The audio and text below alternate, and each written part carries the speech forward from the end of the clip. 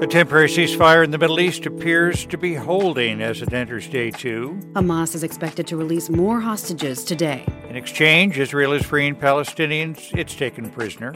I'm Sarah McCammon. And I'm Scott Simon, and this is Up First from NPR News. At least 50 hostages could be freed during the 4-day ceasefire. The pause in fighting has also let much more humanitarian aid enter Gaza. Also, a riot in Ireland fueled by anti-immigrant hatred. And just in time for the holidays, why buy now, pay later plans are getting so popular. Please stay with us. We've got the news you need to start your weekend.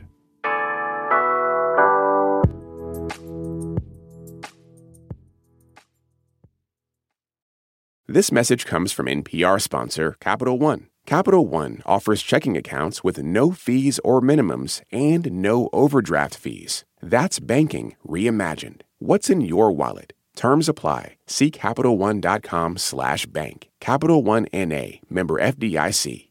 This message comes from NPR sponsor Noom. Noom understands that not everyone is starting from the same place and takes that into account. With their first ever cookbook, The Noom Kitchen, you can find 100 healthy and delicious recipes to promote better living. Available to buy now wherever books are sold. This message comes from NPR sponsor Mattress Firm. How do you sleep at night? Mattress Firm can help anyone sleep at night. Mattress Firm's sleep experts receive 200-plus hours of training annually to help you get your best rest. Upgrade your sleep with a Tempur-Pedic mattress made with a one-of-a-kind, infinitely adaptable Tempur material for exceptional support to help alleviate aches and pains. Get matched at Mattress Firm's Memorial Day sale and sleep at night. The hostage for prisoner swap in the Middle East continues. Hamas released 24 hostages yesterday. And Israel freed 39 Palestinians it had been holding in prison. NPR's Brian Mann joins us now from Ramallah in the Israeli-occupied West Bank. Brian, thanks for being with us. Good morning, Scott. Please tell us about the Israelis and others freed by Hamas. This happened late in the afternoon local time. The International Red Cross busts these hostages out of Gaza into Egypt, where they were taken quickly into Israel to military base and also to hospitals. It's really impossible to overstate how emotional and crucial this is for Israelis, getting these hostages freed. Here's Debbie Kay, who spoke this morning with our colleague Daniel Estrin in Jaffa. I think I feel what most Israelis feel, which is a little bit of relief and massive amount of worry about the rest that are not back yet. And Kate said she knows Palestinians are also suffering in this crisis. It's all just really sad, she said. So the mood was far from celebratory, although I will say yesterday's release did include Hannah Katzir, a 77-year-old mother and grandmother, Scott, who had been reported dead. Then it turns out she's still alive, which is just fantastic. There were also 10 hostages from Thailand and one from the Philippines held by Hamas who were released yesterday. A sad note, there are roughly 10 Americans being held, according to U.S. officials. None of them have been let go so far. Brian, you were in Ramallah to see Palestinian prisoners released by Israel. What was that like? Yeah, it was really emotional here. The first prisoners, young teenage boys, many of them detained for throwing stones or Molotov cocktails, arrived here in Ramallah long after dark, and this massive crowd erupted in cheers, carrying them on their shoulders. And one thing I've heard here is loud support for Hamas. Many people chanting Hamas slogans last night and flying the green Hamas flag. Over the last 50 days, the group appears to have won a lot more backing. And why is that, Brian? The group attacked the south of Israel last month, killed about 1,200 people there, many of them civilians, young children and the elderly. Yeah, this is hard. Years of Israeli occupation and now the death of thousands of Palestinians in Gaza during this war, that's all brought anger here against Israel to a boiling point. That's what people tell me. Many people see Hamas's violence as resistance. I spoke about this last night with a woman named Amin Nafa, who was in the crowd.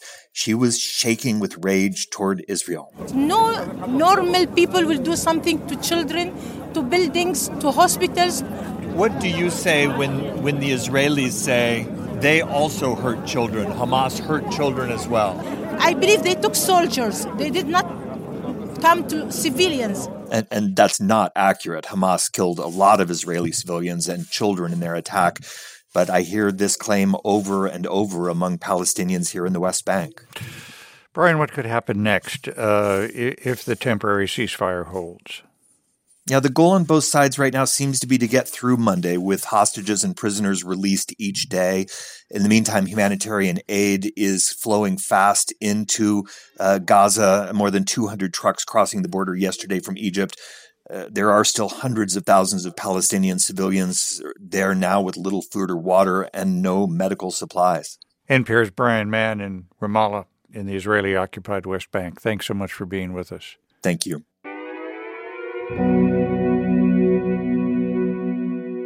More than 30 people have been arrested for taking part in a riot in central Dublin on Thursday night. They were apparently motivated by a rumor that an immigrant stabbed 3 children earlier in the day. It's a sign of just how volatile anti-immigrant sentiment is in Ireland today.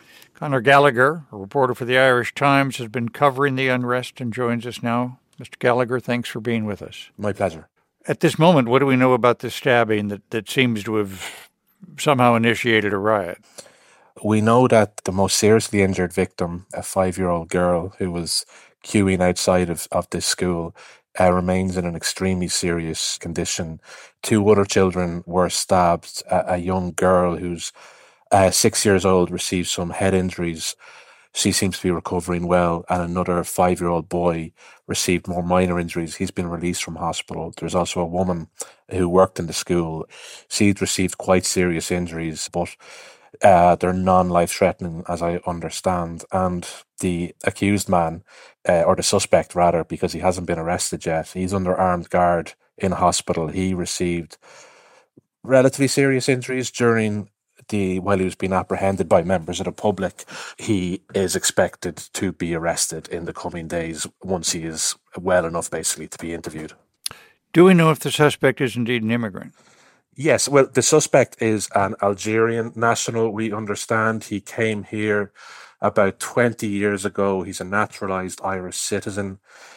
Gardaí are keeping it quite close to the chest in terms of motivations. Gardaí are it's the Irish police force. They say they still haven't established the motivation. Now, it seems terrorism probably wasn't the motive, but we're still somewhat in the dark, and there are some indications that this man had some serious mental health problems, but we just don't know at the minute. How did this attack become an anti-immigrant riot in Dublin? Well, really, really quickly, news spread on social media sites that the attack had occurred. False information also spread just as quickly that one or more of the victims had died. And then information that the attacker was a foreign national also spread. So, I mean, within 45 minutes of the attack, you had people gathering at the crime scene, and it quickly turned violent. Then there was calls for more people to come into the city centre. So you just had people streaming in. And what started as kind of a core group of maybe 100 far-right and anti-immigrant protesters, they were soon joined by a more opportunistic cohort who didn't really have any political affiliation, but were just intent on causing trouble, doing some looting, attacking the police, with the little chance of being caught. And that's when the worst violence occurred. That's when we saw public transport being set alight. We saw Garda cars being broken into and burned, Gardaí being assaulted, and then, of course, the stores being looted.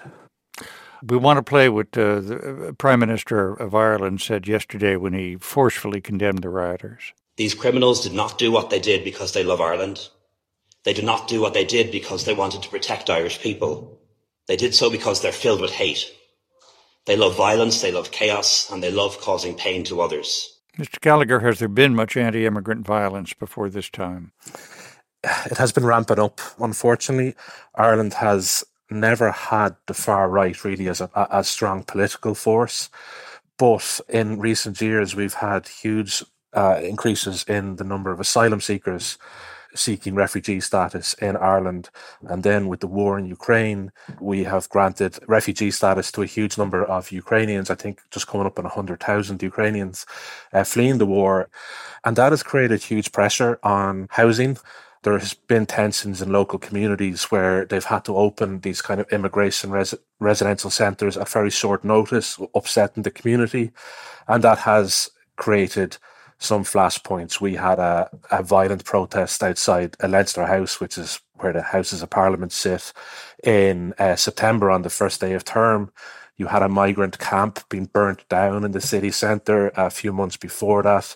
So there is some sort of sense that we had been building up to something, yes. Conor Gallagher of the Irish Times, thanks so much for being with us. Thank you.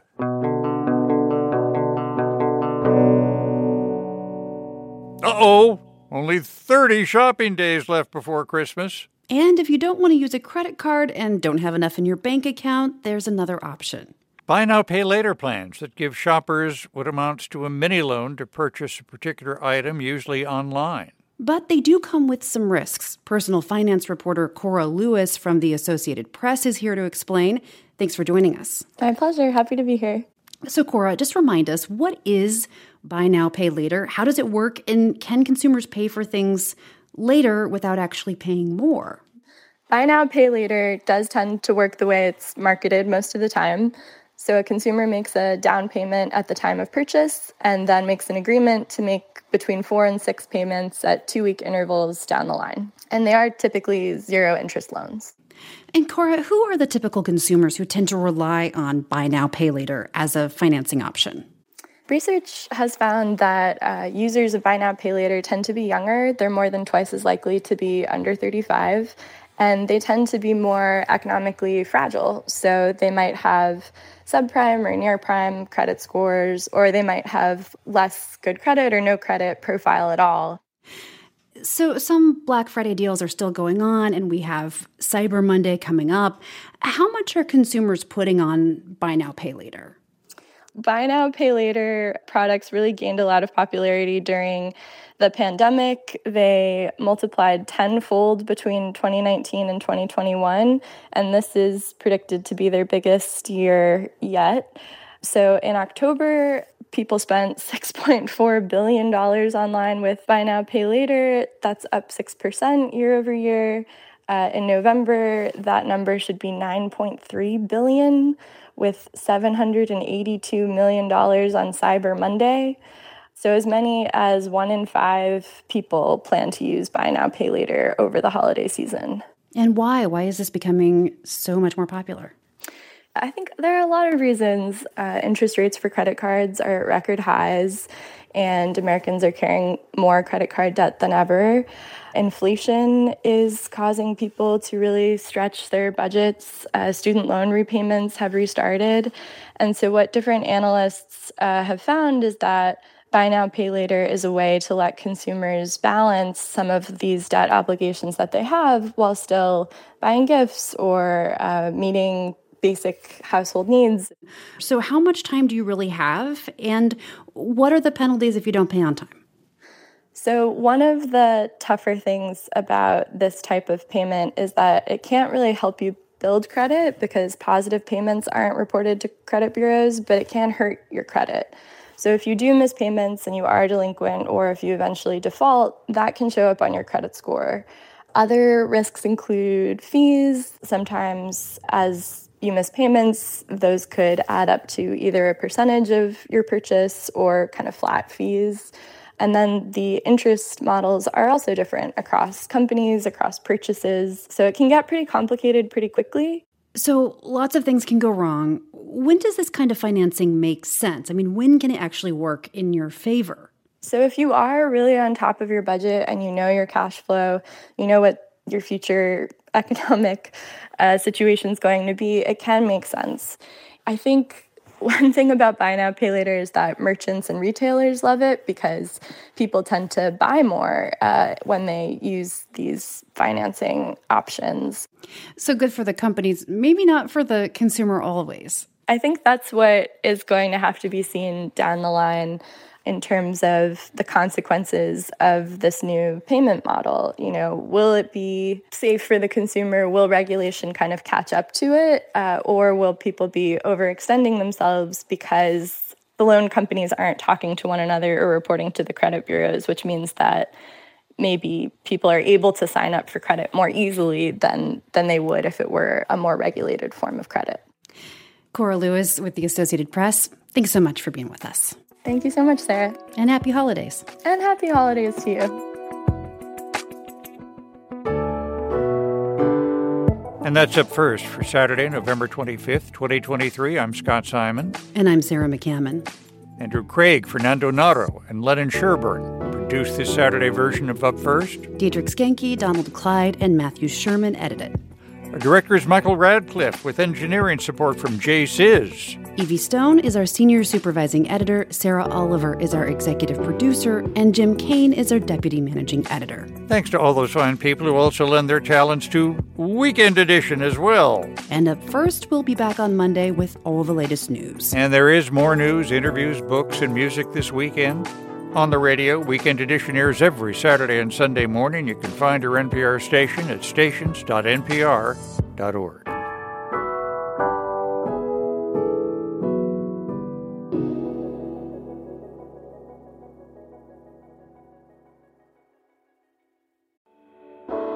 On It's Been a Minute, we're keeping you in the know when it comes to culture. I break down the latest trends and the forces behind them, and introduce you to the creatives who think deeply about how we live today. Come for some good old cultural analysis and have a few laughs with me. Listen to the It's Been a Minute podcast from NPR.